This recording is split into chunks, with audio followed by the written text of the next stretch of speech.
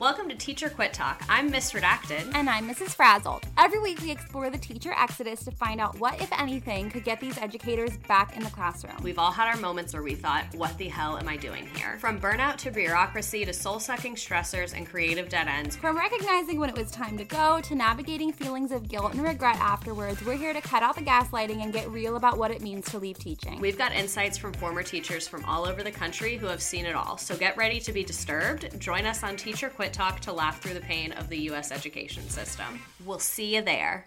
Hi, I'm Frances Callier. And I'm Angela V. Shelton. And we're Frangela. You know what you need in your life? The Final Word podcast. Yes, you do. That's right. It is the final word on all things political and pop cultural. Where we make real news real funny. Where we inspire you so you can #resist. Subscribe and get a new episode of the Final Word podcast each week. It's the news we think you need to hear. That's right. We think you need to hear it. Okay? Yeah, it's what we say so. That's right. And because all we do is give, every Thursday you can listen to our hysterical podcast, Idiot of the Week. We round up the stupid because you know what? Somebody has to. Okay. All we do is give.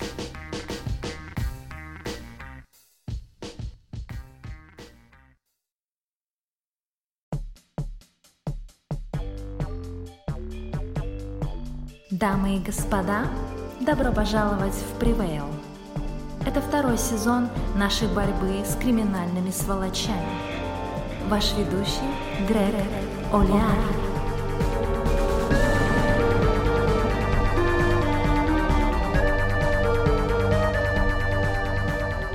I'm Greg Oliar. This is Prevail. Welcome to the program. I'd like to thank BetterHelp for supporting Prevail. For 10% off your first month, go to BetterHelp, that's betterhelp.com/Greg. Start living a better life today. We've got a great show. Gal Suburban is here. Matt Gaetz has been in the news quite a bit in the last 6 months or so, really in the last couple of years or so. Whether it's some crazy publicity stunt like that time he went to Wyoming to try to campaign against Liz Cheney, or the time he broke into the skiff, still hasn't been arrested for that, or the time he wore the gas mask in the House chamber, during the early days of COVID. The guy he has a flair, right, and a way to call attention to himself, but some attention isn't so good. Well, today, a key figure in the federal investigation of Florida Republican Congressman Matt Gaetz pleaded guilty to several charges, including sex trafficking of a minor. This week, we found out that his ex-girlfriend, I guess we should put the word girlfriend in quotes, was given immunity and is going to testify and cooperate with authorities to testify against him in this case involving Joel Greenberg. Joel Greenberg being the former tax collector, which is an elected position in Seminole County, Florida. Seminole County is where Orlando is. There's a lot of characters going on in this story. Not just Matt Gaetz, not just Joel Greenberg, but they touch a lot of other people that I really am not very familiar with. I wanted to bone up on my Matt Gaetz knowledge because my sense is that shit is going to hit the fan there, if not imminently, then certainly in the next couple weeks or months. So I asked Gal Suburban to come on the show. It's obviously not her real name. I kind of like the name. It sounds like a superhero name. You put up the signal, the bat signal, and here comes Gal Suburban to save the day. She is she's a stay-at-home mom, and she lives in Matt Gaetz's district, but she's a fantastic researcher who has been following these guys for a long time and is just a wealth of knowledge about all of these colorful characters that exist in the Florida swamp. So I could think of nobody better to have on to hit me to what's going on. So we're going to talk to her about Matt Gaetz, about Joel Greenberg, about Roger Stone, about Ron DeSantis, and about a whole host of other colorful swamp creatures of the Sunshine State. So we will be right back with Gal Suburban. Whether you try to micro-target district to help swing election for jackass who launder your money, use botnet to swarm journalists talking smack about you, or just want to spread rumor that a lady candidate has stage 4 uterus cancer, the Russian main intelligence directorate can help. Hi, I'm Konstantin Kilimnik. Ever wonder how terrible people like Rand Paul, Ron Johnson, and the Ted Cruz are senators for life? It's not because they're popular or care about people or good at job. It's because of my comrades at the GRU. We do whatever it takes to get job done. Sometimes we bribe with Maserati and yacht. Sometimes we install insane lady as fake Democrat and then snap fingers and she go, how you say, bananas. Sometimes we convince the extra stupid senator to write op-ed about Greenland. And if all else fails, there's always 10th floor window. Russia, if you're listening. Silly Donald. Of course we listening. We listen all the time. Contact us today to find out what the GRU can do for you. If we can keep Marco Rubio in Senate, trust me, we can do anything. And now, back to the show.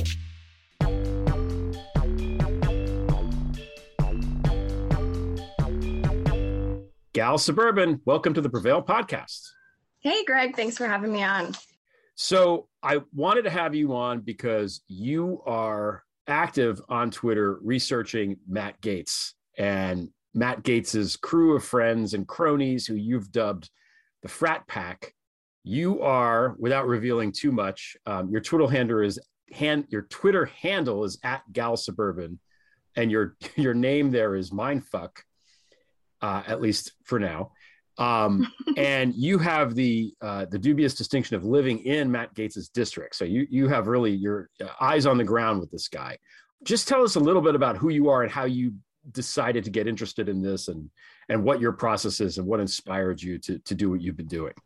Well, I live here in Matt Gaetz district, and I'm not like a politically active person necessarily, but I'm a stay-at-home mom. And when the pandemic hit, I started noticing, what was going on in local politics and paying attention. And that's kind of what made me realize that we have a really awful representative here. So I decided to put previous work skills to task and kind of do some opposition research on him to see what makes this guy this way. How is he so awful for these people? And that's kind of how I stumbled across, Joel Greenberg and the whole story. You said previous work experience and skills. I mean, what did you do before? You don't have to say anything that might, yeah, finger you for who you really are. But what? No, it's okay.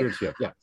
I worked for some large companies as an executive assistant. So you can imagine I did a lot of, all kinds of different things: compliance, calendaring, private plane coordination, things like that. So I have a little familiarity with people who have a lot of money, how they spend it, how they use, LLCs and incorporate certain things, because I did tax returns for them and things. So I have a little bit of experience in some of the, monotonous paperwork side of things. Okay.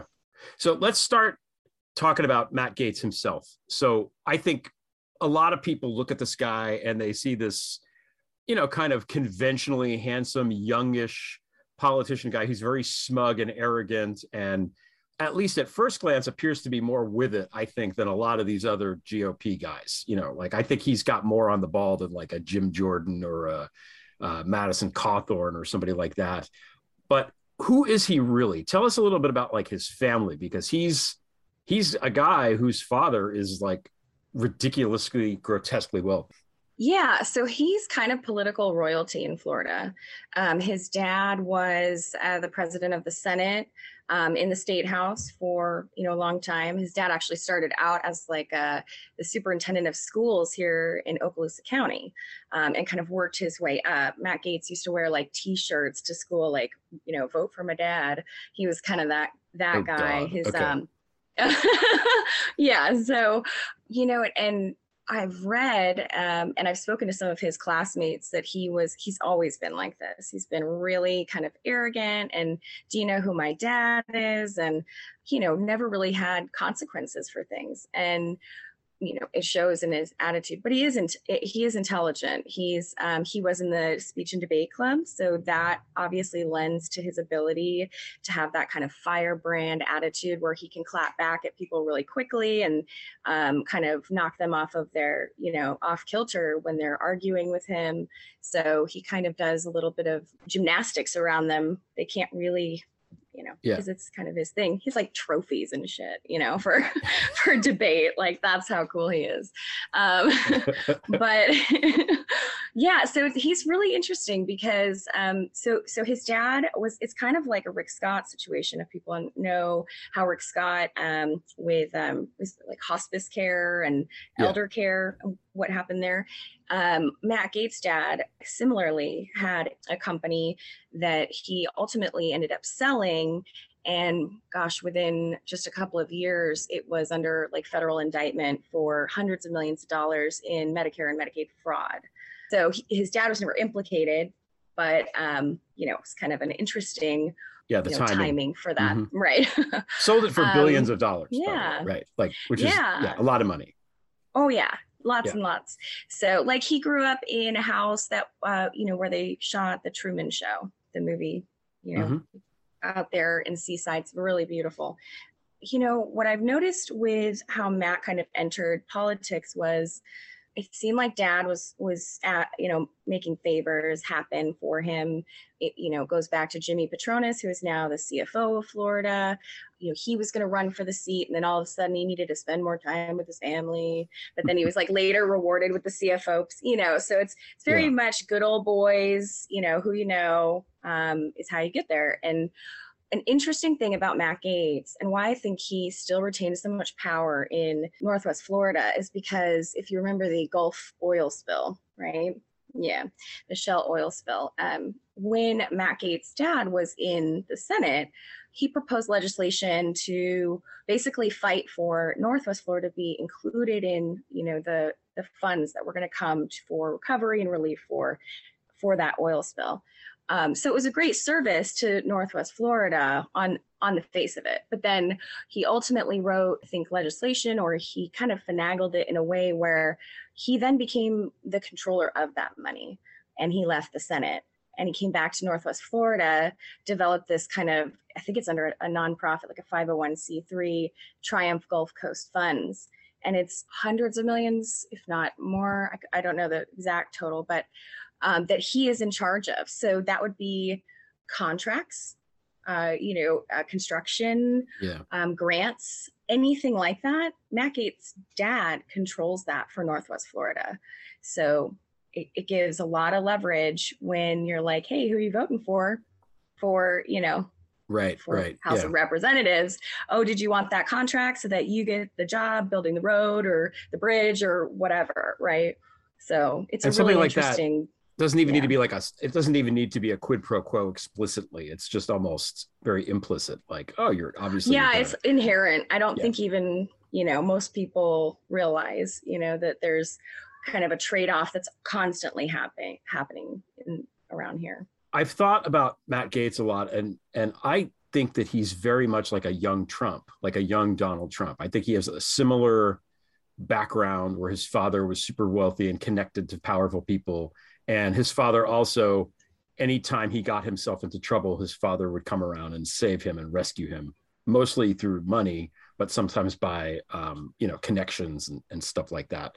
And also his impulses, his base impulses, are left unchecked, and there's been very little consequences for any bad behavior. Do you think that's on point, or? No, I think that's probably appropriate. He's very well taken care of. I mean, he's been pulled over multiple times for DUI and different things. And one of them, which he was leaving a bar called The Swamp, which is kind of, great. But later that police officer who had pulled him over and cited him on that just happened to not be a police officer anymore after that.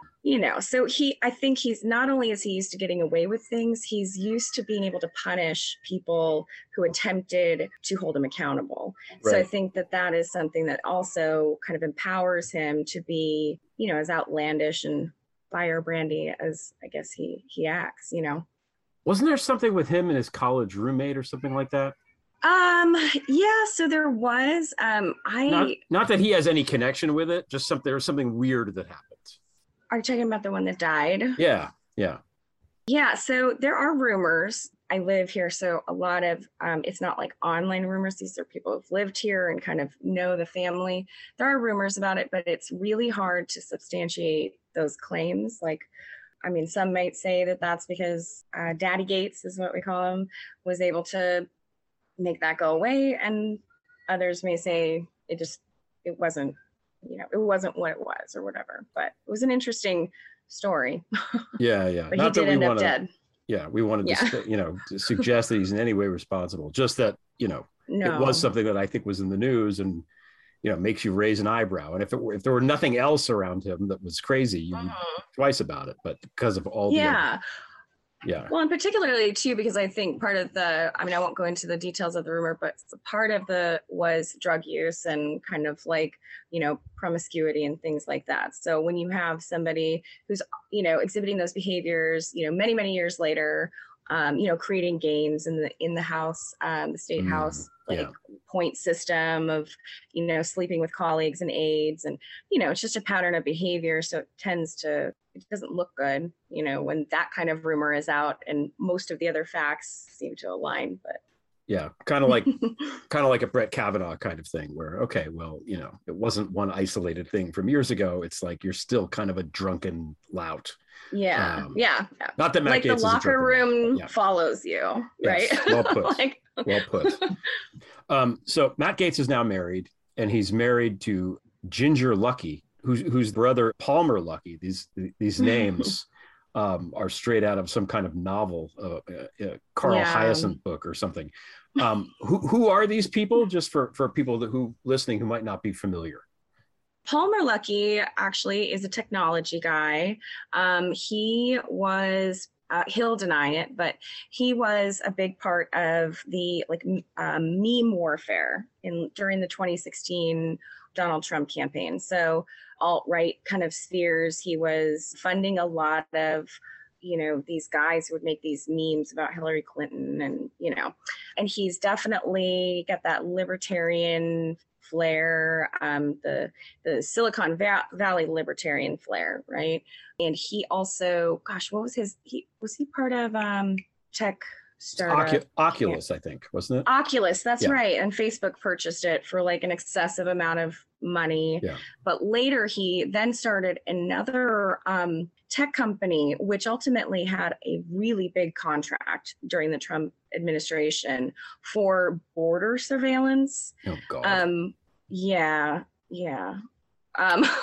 He's carried through. Yeah. He's also the guy that wears the Hawaiian shirts all the time. So when some of these like alt-right dudes show up with their Hawaiian shirts, I think Palmer Lucky is the kind of original wearer of Hawaiian shirts, ruining Hawaiian shirts for the rest of us, motherfucker. Very electric boogaloo-y. Yeah. Yeah, that's where that, and it's interesting actually that you bring it up because the electric boogaloo and even the boogaloo movement of those extremists, which are kind of more left-leaning than they are right. They're more like, they're anti-government anarchists, but it's interesting because those all started from a meme too. So maybe we've just happened to come across something. I don't know. But, memes are ruining the world. And Ginger Lucky is just, she's just his sister, right? There's nothing else. Younger sister. I've seen, she looks like she kind of ran in the Natalie Winters Daily Caller type, circles with those girls. They're younger, they're early 20s, but she's from California, and I think she has a food blog or something. Okay. Yeah. Well, I just like to say, to Mr. and Mrs. Matt Gaetz, Mazel Tov, congratulations, wishing you long, healthy, happy marriage. Okay, so let's get spousal privileges. one of the benefits, one of the perks. They look very much in love. I think when I think of true love and rom-com, I think of those two. I mean, first and foremost, right at the top of the list. Immediately. Yeah, absolutely. Dream sheet. So, all right, now you mentioned him before, but let's talk about Joel Greenberg, because Joel Greenberg's indictment is the kind of the first domino to fall in what we expect and hope will be many dominoes falling across the Panhandle and hopefully, down into, elsewhere into Florida. So who is this guy, and what was he doing, and what was he indicted for? Joel Greenberg is really interesting. He was never involved in politics before, before he ran for tax collector. I've talked to a lot of sources over there, current and former politicians, people who were close to Greenberg and people who were victims of Greenberg. I've talked to a multitude of people personally. So I've gotten a pretty decent picture of kind of who he was. And then the Orlando Sentinel over there has just done some incredible reporting. They've been reporting on him forever. It goes way back. Like even, he was Greenberg was like a really troubled kid behaviorally. He was actually sent to like a military boarding school for a time. And one of these like basketball guys kind of took him under his wing and like some kind of program to get him on the right track type of deal when he was younger. So, but when he graduated, his family is very wealthy. So we're looking at another situation where dad has been, able to kind of rescue him out of situations that he got himself into. His dad owns Greenberg Dental, with like over 90 dentist office in the state of Florida. So there's plenty of money there. And what he did, Greenberg, was he had a radio show for a while. Then he got into advertising, like electronic billboards and things like that, which actually becomes relevant, which is why I say it. He did a billboard for the Trump campaign with like Trump in like a Superman costume. It was real dumb. And, and then he had like a candidate for sheriff that had like a bunch of felonies, and he put a billboard. I think he put a billboard up. This is my speculation, but he put a billboard up in a prominently Black community with Andrew Gillum and this candidate saying that Andrew Gillum endorses him and he doesn't. So anyway, so that's why the electric billboard kind of matters. But he ultimately sold that billboard company, and it was worth like many millions of dollars according to records. And then he just kind of decided to run for tax collector. Like, I mean, it kind of came out of nowhere. Yeah. And it's such an odd position too, if you really think about it, because somebody who has no concept of like, the political landscape, like who just like goes, oh yeah, I'll do tax collector. I didn't even know what tax collectors did until he was arrested. And it's not something you think about. Certainly, it's not a glamour position. It's a behind the scenes position that obviously I don't even know. I guess off the top of my head, you have access to a lot of information and money, sloshing in and out. Yeah. I mean, Yeah, they do like firearms licensing. So like, a concealed carry permit, and, they confiscate property. Right. So sure. A lot of, even the guy before him that he ran against and unseated and kind of like an upset, Ray Valdez, he was in that position for like 30 years. So the guy that he unseated, and the guy would he was real shady too. I mean, it's Florida, so I suppose that's kind of like, it goes with the territory, but he had these properties that would go up for auction because, they would default on their taxes or whatever. And his family members would buy them. The guy's family members would buy them and then sell them and whatever. And so, Greenberg ran as this no more crony capitalism and, it's so great. It's the Republican ticket is what it is. But, at this point. So it was really interesting that he did that. And he had a lot of help during that race from people like Jacob Ingalls and Roger Stone and, some of those guys. So it's a really curious guy to look into, I think. Is it when he was tax collector, that was, what is it, just Seminole County, or was it the whole state, or what was the actual gig that he did? It was just Seminole County. Okay. Which is pretty big. It's, we're Orlando and Disney, and there's ports there, things like that. So I think that Seminole County tax office has a really big budget. I want to say, I'd have to look at it for you. I don't want to misquote, but it's big. It's a lot bigger than typical tax collector offices. Which is weird because Florida doesn't have any state income tax. So Where does the revenue come? Now I'm going off the cuff here. Where does the revenue actually come from in Florida? Is it sales tax? That's all property tax. Okay. Yeah, property and sales tax.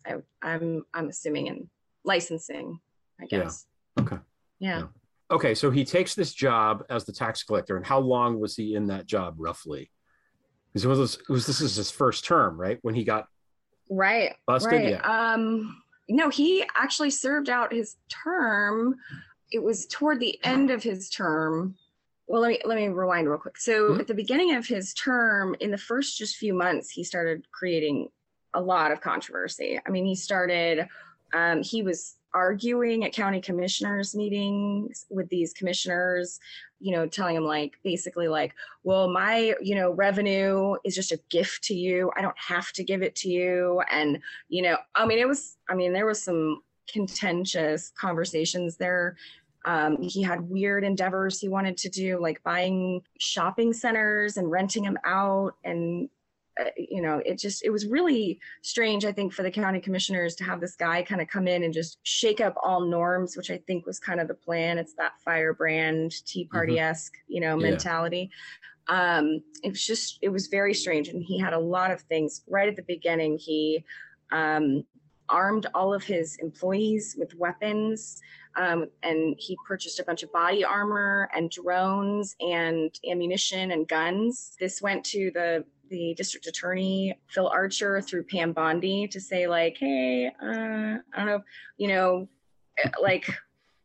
maybe tell him to stop. And it's not really known kind of what happened there. There is a letter about that because they're wearing guns and he had badges made. It was very strange. He also had just run-ins with people. He was posting really bigoted Islamophobic things on Facebook and Twitter. And so he had protesters outside of his office, and he spent taxpayer money to set up a sprinkler system that he could operate from inside, where he could turn the sprinkler system to spray the protesters.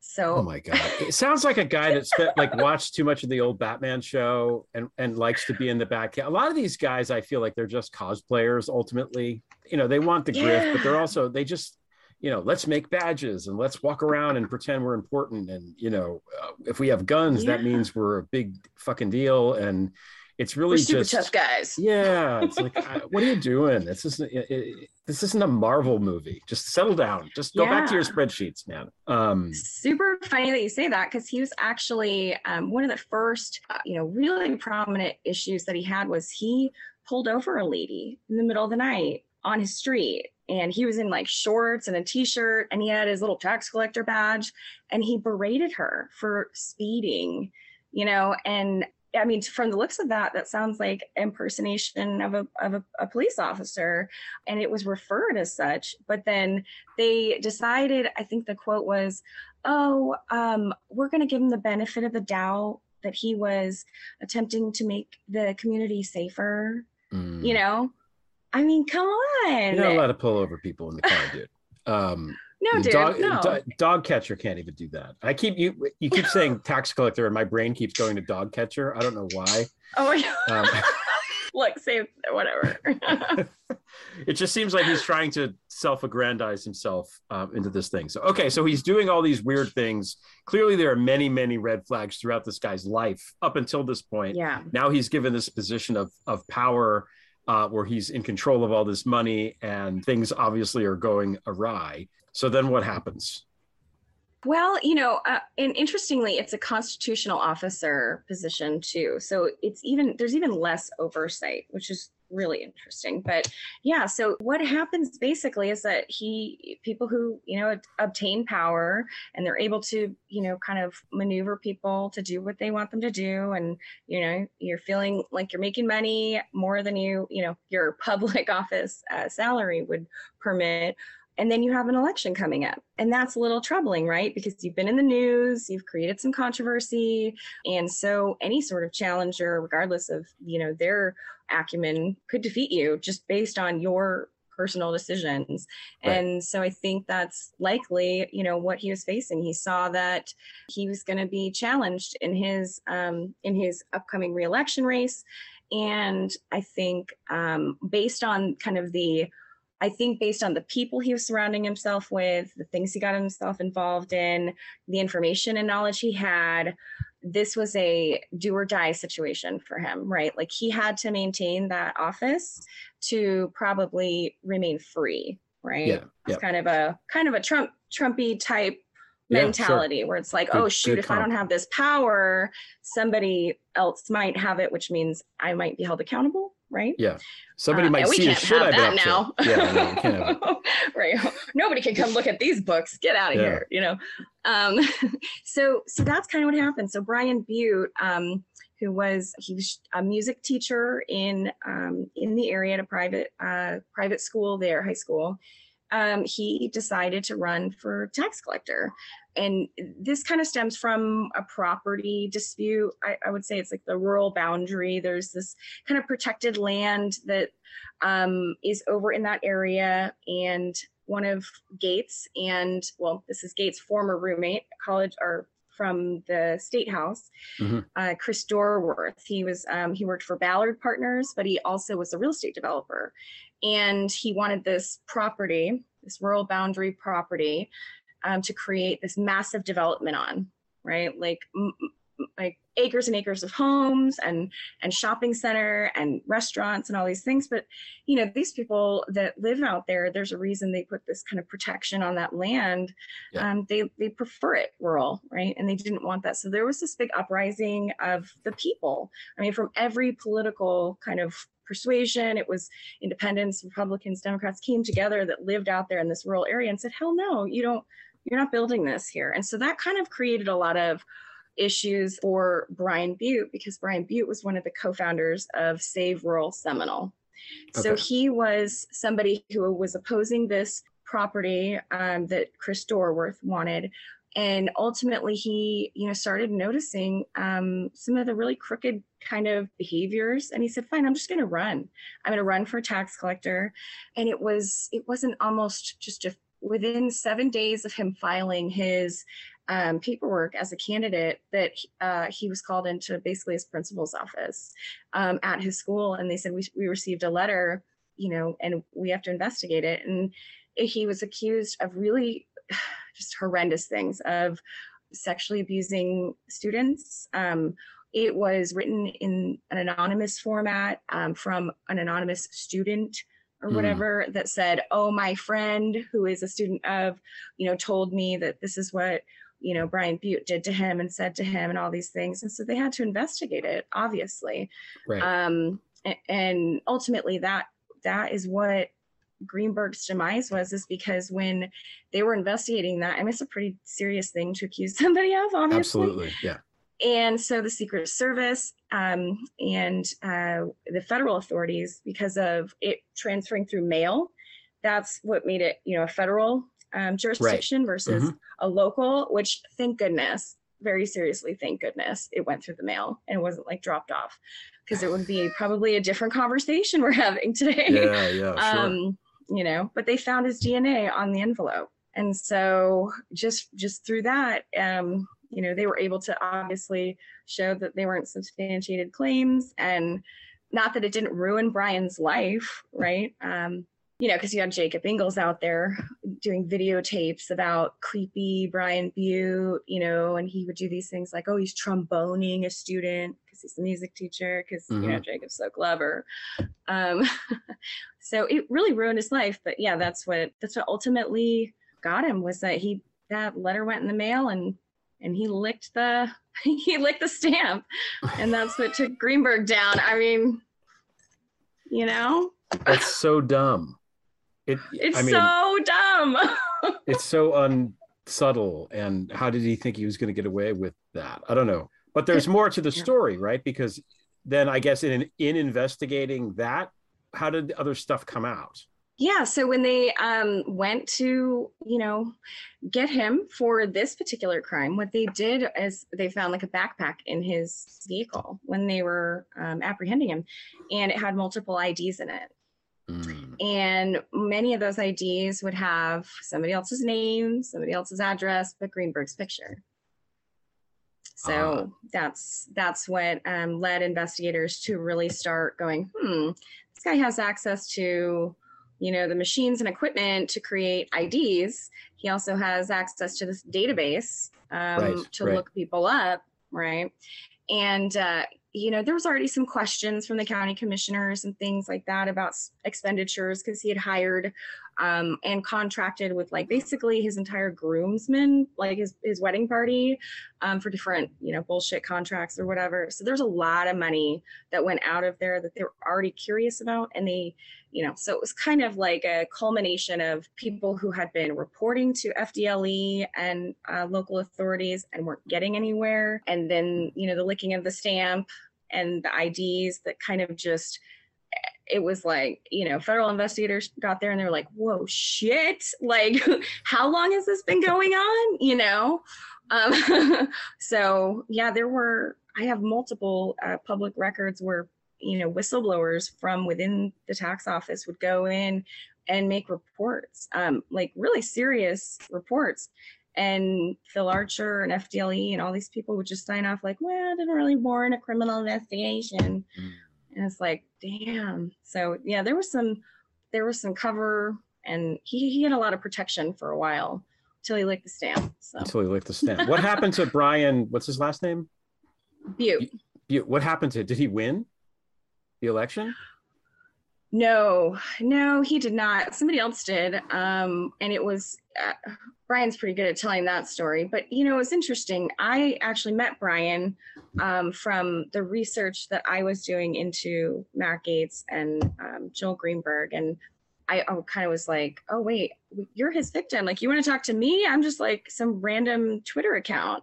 And he's like, no, I can't, nobody understands kind of what happened here, And so we kind of bonded over just, being aware of a story that nobody else really knows. You kind of feel a little isolated, and especially I'm sure if you're the victim and you felt unheard and, not advocated for. And so I've talked to him a lot, and he finished out that race. I mean, that takes a lot of courage, Yeah. I think he knew he was going to lose. And also the investigation was going on at that time. So he couldn't really, he was in a situation where it was everybody kind of thought he was this awful, pedophilic abuser of students and children this whole time while he's trying to run this race. And he can't really say anything because he knows there's an investigation and he can't compromise that.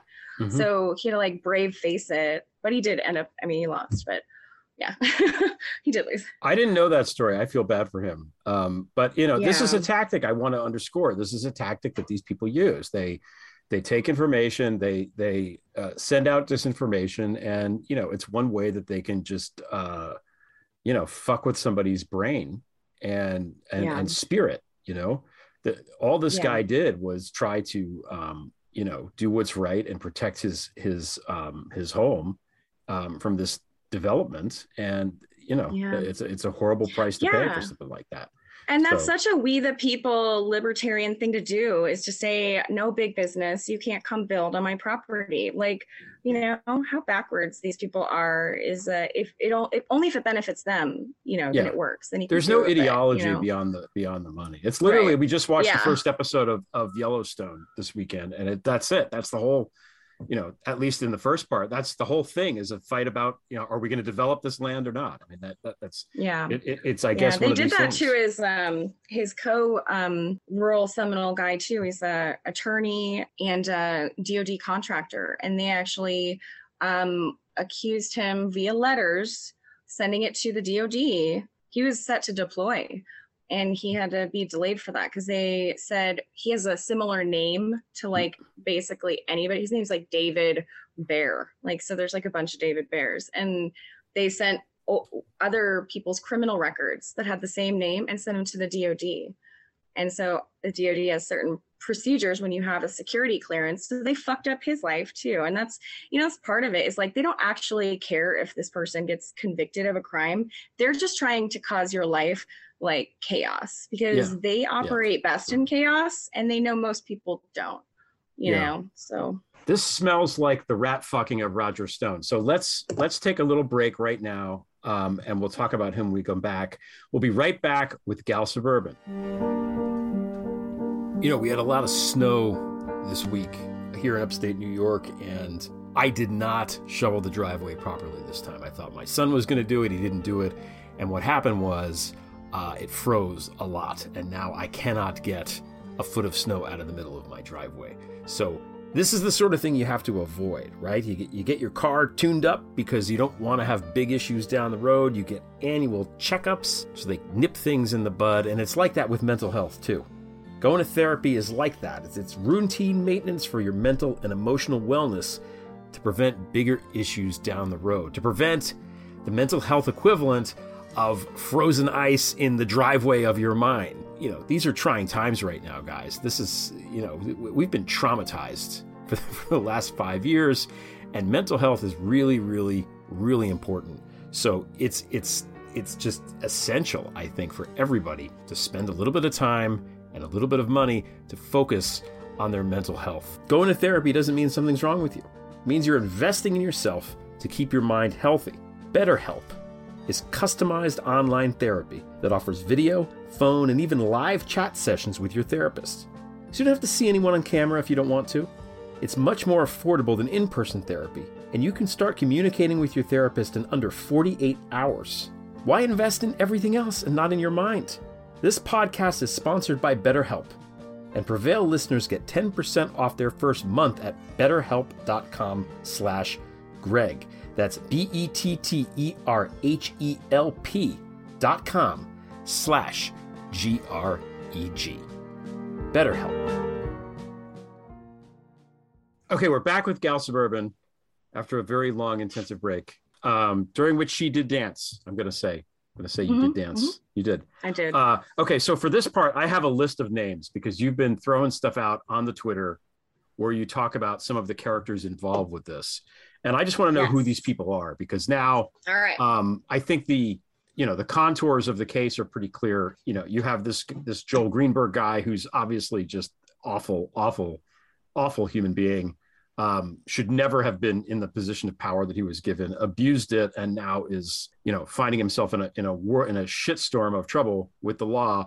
And it appears to me that he is singing like a choir of canaries and for sure, ratting out every single person he's ever met to try to lessen his sentence. So let's talk about some of the associates of Matt Gaetz and of Joel Greenberg. And we start off with Roger Stone, because anything bad in Florida has to emanate from the foul stench of that swamp creature. Oh, yes. For How 20 is he connected years, to these guys? Yeah.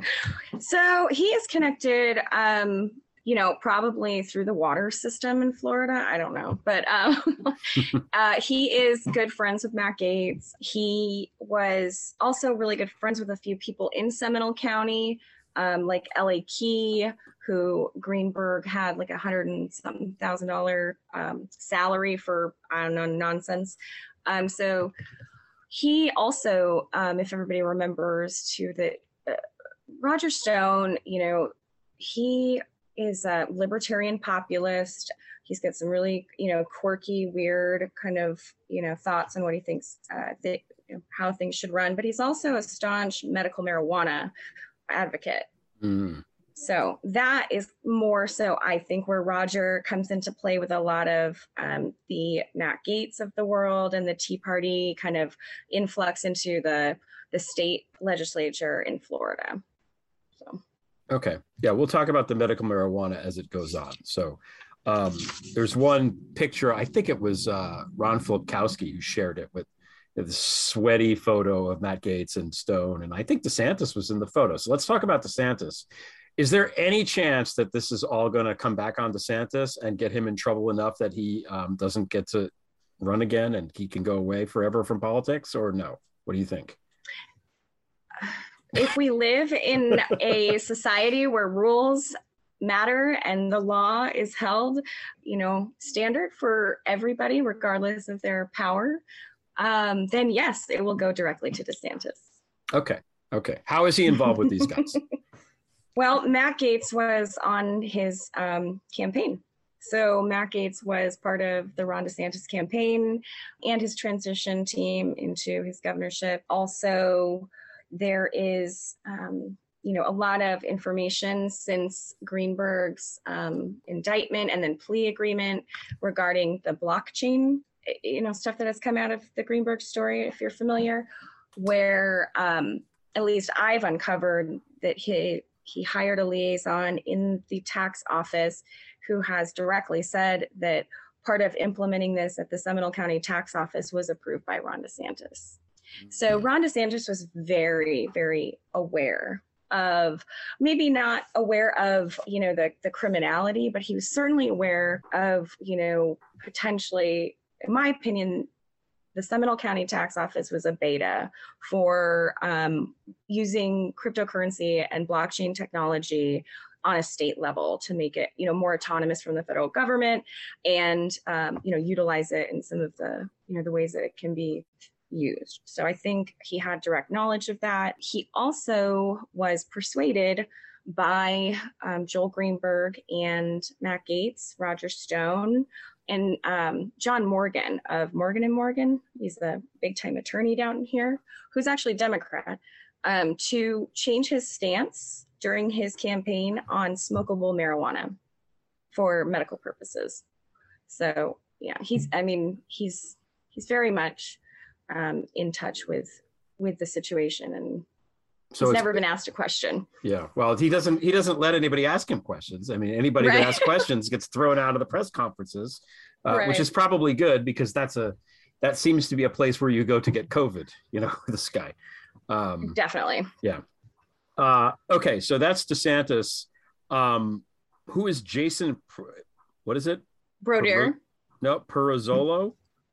Pirozzolo. Oh, Jason. Yeah. Okay, so Jason Pirozzolo is he has since left his job and sold his house. He's a hand surgeon, and he was good friends with all of these guys in Orlando.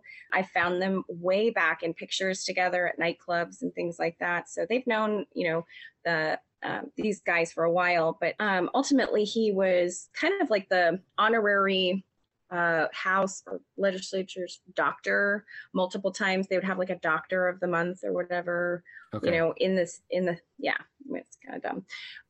But what happened with Jason Pirozzolo is that I think Jason Pirozzolo saw an opportunity for physicians in the medical marijuana world to kind of lean into some of those connections and powerful people to create a lucrative business for himself. So he did that. He created a consulting business where there was a piece of the legislation that was entered at the last minute before it passed that required people to have a doctor basically be a part of the process of your medical marijuana licensing and how you get your medical marijuana right. So it was kind of put in at the last minute, right around the same time he kind of incorporated this company, and bada bing, bada boom, we got some money here. So, he was very involved in that section. He also was a private pilot, and he had a private plane, and he would fly around politicians. They would go to the Bahamas, and one of which was DeSantis during his campaign. And it's actually in his campaign finance that he paid for like transportation. It was like $4,000-$5,000 in kind.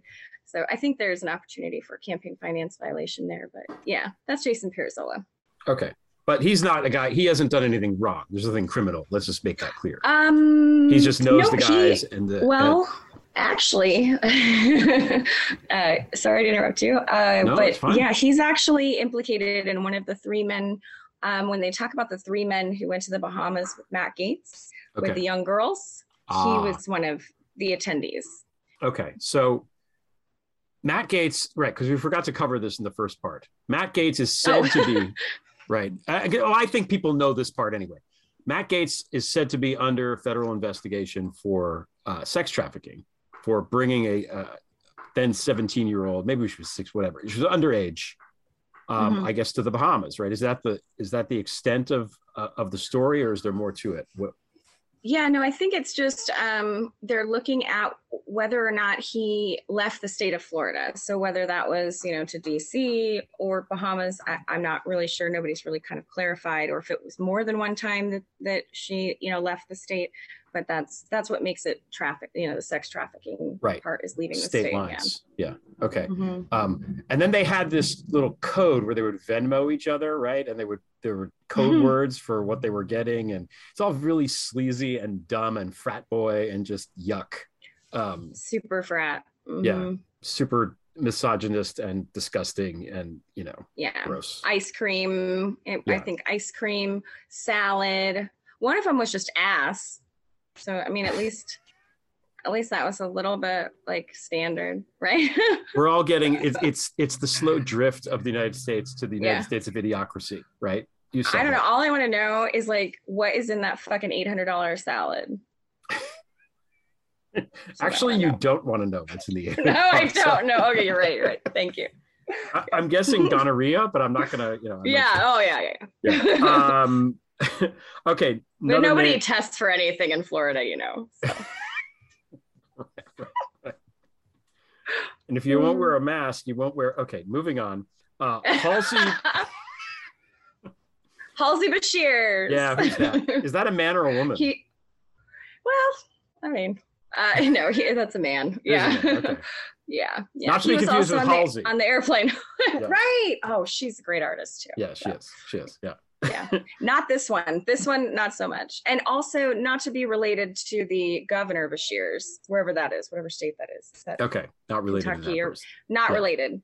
No, Halsey Bashir's was a former state legislator, buddies with all these guys. His family owns a very large nursery, plant nursery. So he was also involved in the creation of the medical marijuana licensing distribution in the beginning when that was passed. His family got one of the licenses. One of the, I think 4 licenses were handed out. The restrictions were like astronomical. You had to have 400,000 plants and you had to be in business for like 30 years. Okay. Sure. We don't know who those are going to. Right. So his family ultimately got one of those licenses, and he was working at the Department of Business and Regulation, appointed by Ron DeSantis, when he was traveling, when his expenditures and his travel was questioned with regard to Matt Gaetz and Jason Pirozzolo. And so he resigned from his position to spend more time with his family. Well, got to do it. Yeah. I mean, okay, so those are the guys. So Pirozzolo and Bashir's were guys that maybe were on the plane going to the Bahamas, right? Correct. Okay, got it. And he's also, and all of this stuff seems to be tied into this medical marijuana thing, which, great, let's have just legalize the whole fucking thing. But they're not going to do that. They're going to make it so that their buddies can profit from it. That's pretty much what it seems like is happening. So you're going to get the marijuana, but you're going to get it through, our friends, through us, crony kind of way. That appears to be what's going on. Yeah. And that's another thing they're investigating with Matt Gaetz. So it hasn't been spoken of as much, but there is reporting that they are looking into pay to play and, public corruption with regard to this medical marijuana situation in Florida. Okay. Next name is, John Morgan, you mentioned. He's the lawyer, right, of Morgan & Morgan, who's a Democrat and helped lobby DeSantis and the legislature to do the medical marijuana legalization. Yeah. Is there any more to him? Smokable. Smokable. Okay. Is there anything else with him, or he's just part of that, which is, again, lobbying to have that happen is totally fine and actually cool. But yeah. Okay. I don't think he's pretty, he's a pretty good rich guy, right? Like he advances a lot of social issues, and he is a Democrat. But it's who you know and how you get there. So you got to play the game if you. Yeah. I just want to make sure we. Okay, so I don't think anything criminal with him. Okay. Yeah. Nothing criminal with him. Good. Okay, Frank Artiles. Oh, Artiles. Artiles. Frank Artiles. Okay. Artiles. Yeah. You gotta hit that Spanish flair with these boys sometimes. Okay. He is down in South Florida, and he is a consultant, and he is currently on trial for bribing somebody or paying somebody to run as a third-party candidate in a Miami race to siphon votes from Democratic voters, which ultimately was successful. And the Republican won by 32 votes. I think I remember that now. Okay. And he's connected with Matt Gaetz, or he's just somebody corrupt in Florida? He is. He was in the state legislature with Matt, Chris Dorworth, all the same people.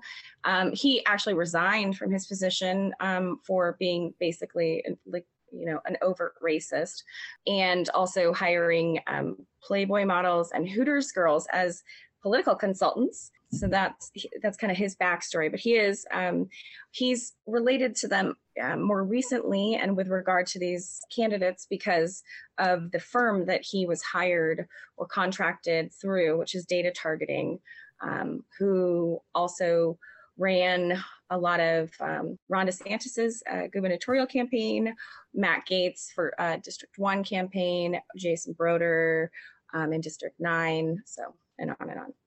Okay. Jason Broder's the next name on my list. I thought it was Brodeur, but okay. I mean, maybe you don't have the French flair. You only have the Spanish flair. Okay. No, I don't have. Not for Jason, no. Okay. I won't go there for him. Yeah, Jason's pretty awful, and he sucks. He also had a third-party candidate, independent candidate, Justine Ionati, or Ionata, something like that, who miraculously moved to Sweden like a few days after the freaking election. I mean, I'm not like really okay, yeah.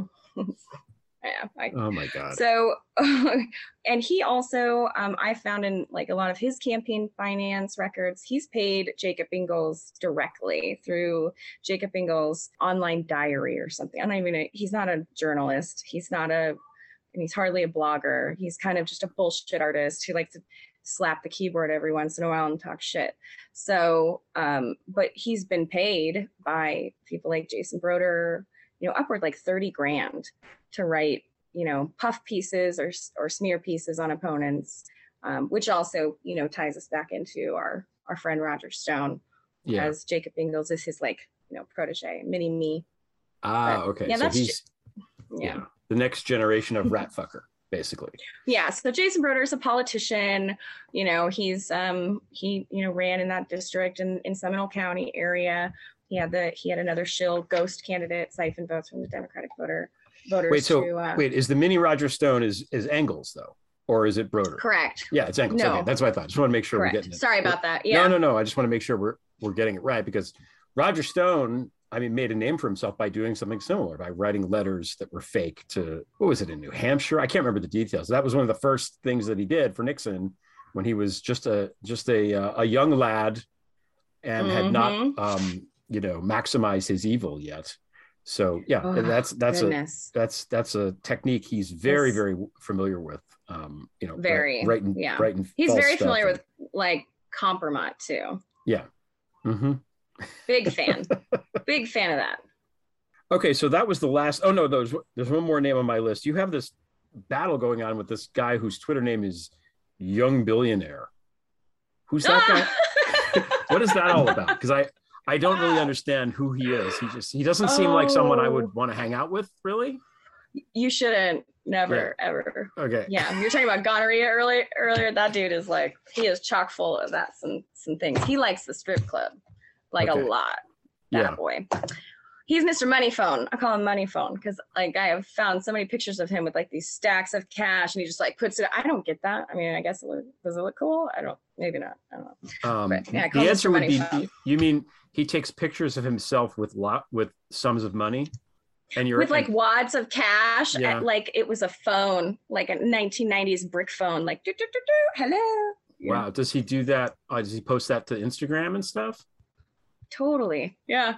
Oh, I think you're wrong. I think that's very cool. I can't imagine anything cooler than that. Remember a couple weeks ago when Mick Jagger went to the pub in North Carolina or whatever, and nobody knew who he was, and he was just hanging out there? Remember that story? That's nothing. Yeah. That's nothing compared to this guy putting a brick of money pretending it's a phone. You know what? That's what Mick Jagger needed. He needed to answer his money phone, and everybody was like, "Whoa, who's that guy? He's so important." and they Is this guy connected to anybody, or he's just a colorful person that you encountered along the way? So he's connected to Keith Ingersoll, and Keith Ingersoll was just indicted in the beginning of second week in November on 41 federal charges. 41 seems like a lot. Is that a lot? Seems like a lot. It's a lot. It's more than Greenberg. So, I mean, the competition, boys. Let's see what Gaetz gets. Okay, so wait. So who's that guy? Who is Keith Ingersoll? So Keith Ingersoll was just indicted with a guy named James Adamczak. There was a real estate transaction toward the beginning of Greenberg's term as tax collector, where it was kind of they got $200,000 benefit, from it. But Keith Ingersoll was somebody that Greenberg paid a fee or had a contract with taxpayer money for real estate consulting, which didn't make sense because tax office wouldn't be investing in real estate. Right. Yeah. Anyways, so that's kind of where he came into the picture. What I have since discovered from that is that during the time that Greenberg was kind of just, running a fuckery of guns, ammo, crypto, whatever out of that office, simultaneously, Keith Ingersoll had opened up a cryptocurrency wallet or coin offering with some really interesting characters, one of which, I don't know if you know the name, Mikhail Margulis. No. Okay, Mikhail Margulis, he's dead now. Okay. He died 2 days after Keith Ingersoll's indictment, so I'm sure that's R.I.P. fine. Yeah. Well, he's from Russia. No way. Get right out of town. Yeah. And he also knows Roger Stone really, really well. Okay. Did he fall out of a window? How did he die? Did he fall out of a window? I think it was window cancer is what I heard. Yeah. Poor guy. But he's he's like a theocrat, I guess you say. But he was the guy who brought Russian voters to Trump in Florida. He sent Christian Milian to Roger Stone with dirt on Hillary Clinton. Okay. So that's where Mikhail Margulis comes in. But he was in this weird cryptocurrency coin with Keith Ingersoll at the same time that there was cryptocurrency being run out of the tax office, and money was being laundered out of the tax office into crypto wallets. And then all of a sudden, Keith Ingersoll and Mikhail Margulis and Mr. Moneyphone, and his girlfriend, Yulia Konstantinova. Mm-hmm. Right. Also, she's also Russian. Yeah, she's also from Russia. But they had this coin offering, and they had as videos, one does. They had merch. They had merch. What was it called? What was the coin called? What was it called? Their crypto thing. Oh, it's organic fresh coin. I don't even know what to say about that. That's so.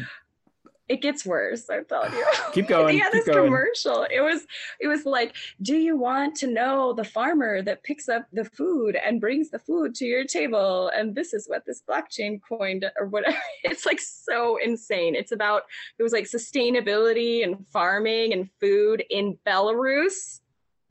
Yeah. Okay. There's nothing sustainable about crypto. It's all about Belarus right now. Crypto the mining of the Bitcoin is ruining the environment. It's just point blank. So that's preposterous. Organic fresh. So, did it sound better in the original Russian? I don't know. I have to ask some Russian speaker. Well, when Yulia went on and did her selfie thing, she was all about that. She's like, we're having a great day, and this, the new coin, whatever. But so basically with Mikhail Margulis, he was the honorary consul of Belarus to Florida. He was appointed that, so he was in an official capacity doing this. He was appointed by the dictator, by the Belarusian government. By us, by America. By Americans. Okay. Yeah. Okay. So he was the honorary consul to Belarus for Florida and New York. Surprise, right? Okay. I know, it's I can't make this shit up. I'm telling you. No. I mean, I'm not that creative. I'm really not. But yeah, so he was really good buddies with Lukashenko, as most people are. He's a real well, I mean, he guy. seems like a really fun guy. You know, he likes yachts and mustaches. It's good. Pretty girls, maybe. Yeah. I don't know. But yeah, so this coin apparently was backed by the country of Belarus. So it's good. Belarus is a country, by the way, that has had major inflationary problems since it's started issuing currency in '93. I think was the first year the ruble was introduced. You can get 1,000, 10,000. It's crazy. Okay. Well, one of the guys we had, I know it's really laughable, honestly, because it's like, hello, was anybody paying attention to what the fuck was happening here? No, obviously not. No, no. But we had like a cryptocurrency kind of fraud specialist. I kind of brought it to them. They do like a podcast. It's called COINTELPRO, and they dug into this thing.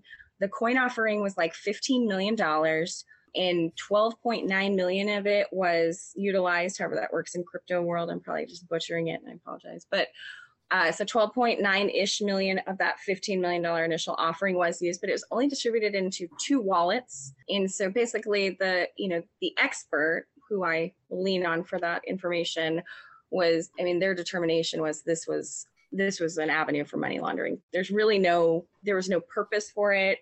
We don't know where it went. And it's not part of his indictment. So I am expecting a superseding indictment on Keith Ingersoll. Are you trying to tell me that crypto is a way to launder money? I heard crypto was a way to save the world. Yes. That's my sarcastic voice. Okay. It was? Oh, okay. Well, could fool me. That's really good. Every time Matt Damon comes on with that fucking crypto commercial, I want to smack him. It's really obnoxious. What? Matt Damon is doing that now? It's like, how much money do you need, dude? Like, what are you doing? Settle down, Matt Damon. Really? Yeah. That guy? Tom Brady's doing it. Matt Damon's doing it.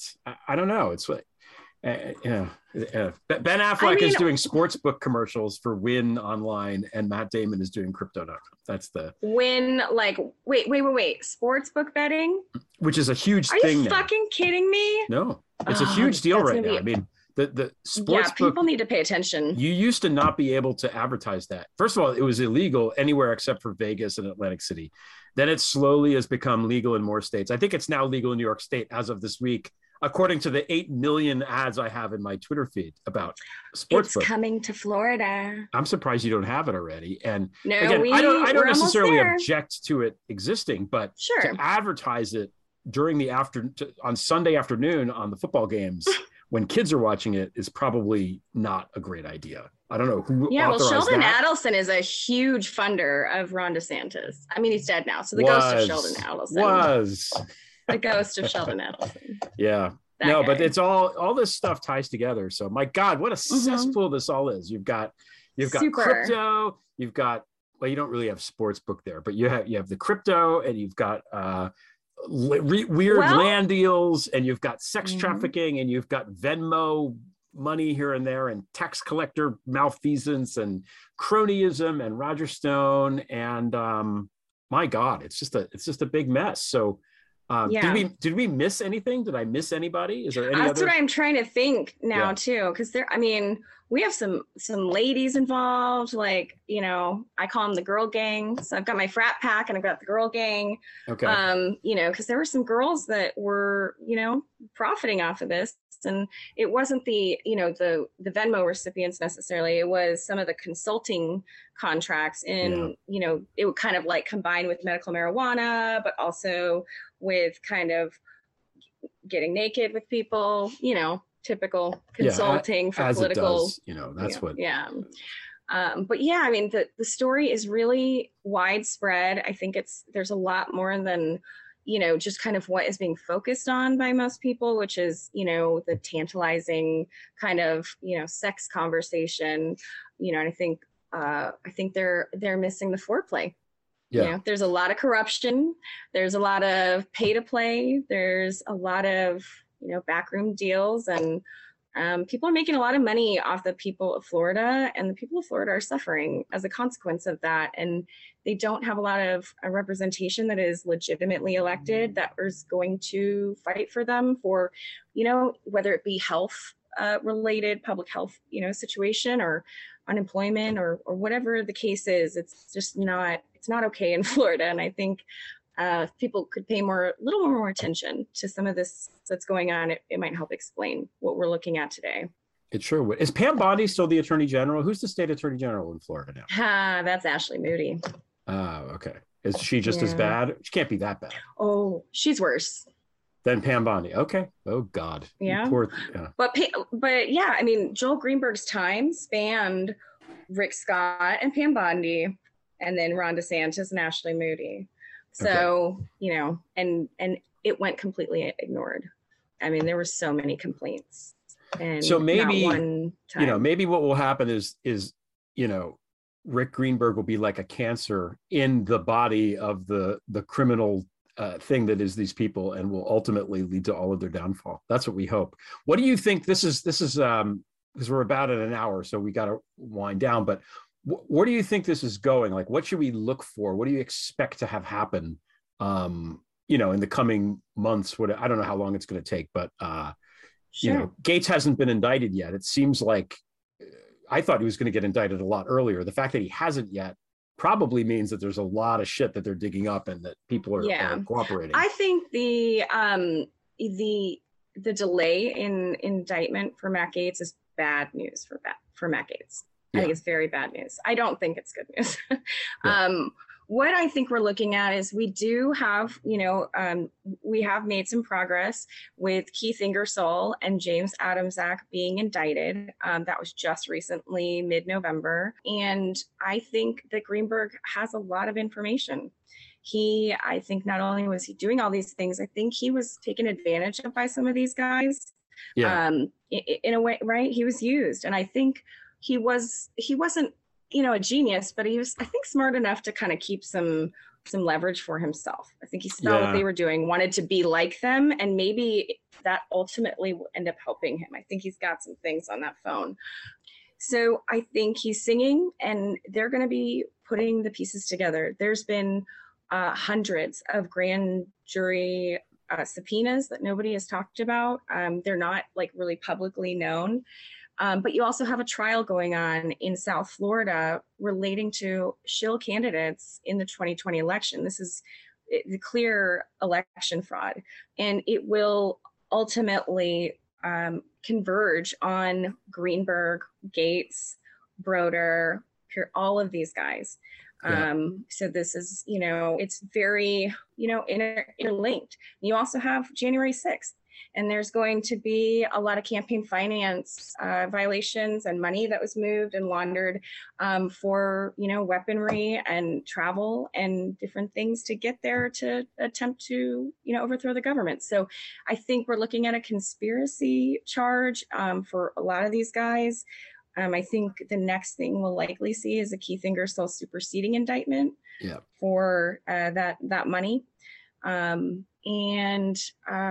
I'm hoping we see Jacob Ingles because of his involvement in stalking the teacher and others. And then, it'll be interesting to see what they're able to do about these candidates and that money. So I think watch the trial in South Florida with Frank Artiles, and that'll kind of determine where we go, I think, from there, because they're waiting for that. Okay. Well, thank you so much for coming on and explaining all of this, because I think it is really important, and there's so much else going on, I think, in the country and the world, and, trying to keep focus and keep all these characters that a lot of people who don't live where you live have ever heard of before is hard. And it's taxing to the brain. And now I have a much better idea of what to look for, who did what. And, who's doing who's in charge of the investigation? It's federal, right? So it's U.S. attorneys, it's Department of Justice. Yes, it is. It is in South Florida. Okay, is really because that's what that's who would do it. Central Florida has refused. They've refused. Yeah, they're not interested. federal Central Florida? Well, no, the state guys, because they tried to pass off, the information to them, and they're like, nah. Yeah. Gee, I wonder why. Well, let's hope that you guys get better governance down there, because, from where we are in New York, I mean, it's inevitable that everybody who lives in New York will eventually one day move to Florida. So we would like it to be better for when that day comes. So Gal Suburban, okay, you're on Twitter. It's just, is there an ampersand, like a underscore in it, or is it just all one? There is, yeah. Okay. Between the Gal and the Suburban. So it's Gal_Suburban on Twitter. Go check her out. And you were also on the podcast that you mentioned, the Coin Intel Pro podcast. There's an episode that I listened to that was very good, where you went on and explained some of this stuff. So I encourage people to go check that out as well. Keep up the good work. Keep having us informed, and maybe at some point when this shit starts to hit the fan, you can come back on and take a little victory lap, and we can light up some Cuban cigars or something, and yes, celebrate. Let's do it. Yeah, let's do it. Yeah. Gal Suburban, thanks again for joining me. Thank you. The Prevail theme song is by Matthew Fossa. Sofia Terashenko provided the Russian introduction. Voice talent is provided by Tally Briggs, Signet Della, Stephanie St. John, Brett Petticord, Ryan Byrne at History Falls Apart, and me. Thanks to Allison Gill, Molly Hawkey, Kenai Williams, and everyone else at MSW Media. Please subscribe to the Prevail website with updates every Tuesday, Friday, and Sunday. Your $5 monthly subscription funds the site and the podcast. Visit gregoliar.com to learn more. Thanks for listening. Drive safely. Don't forget to tip your server. Until next time, we shall prevail.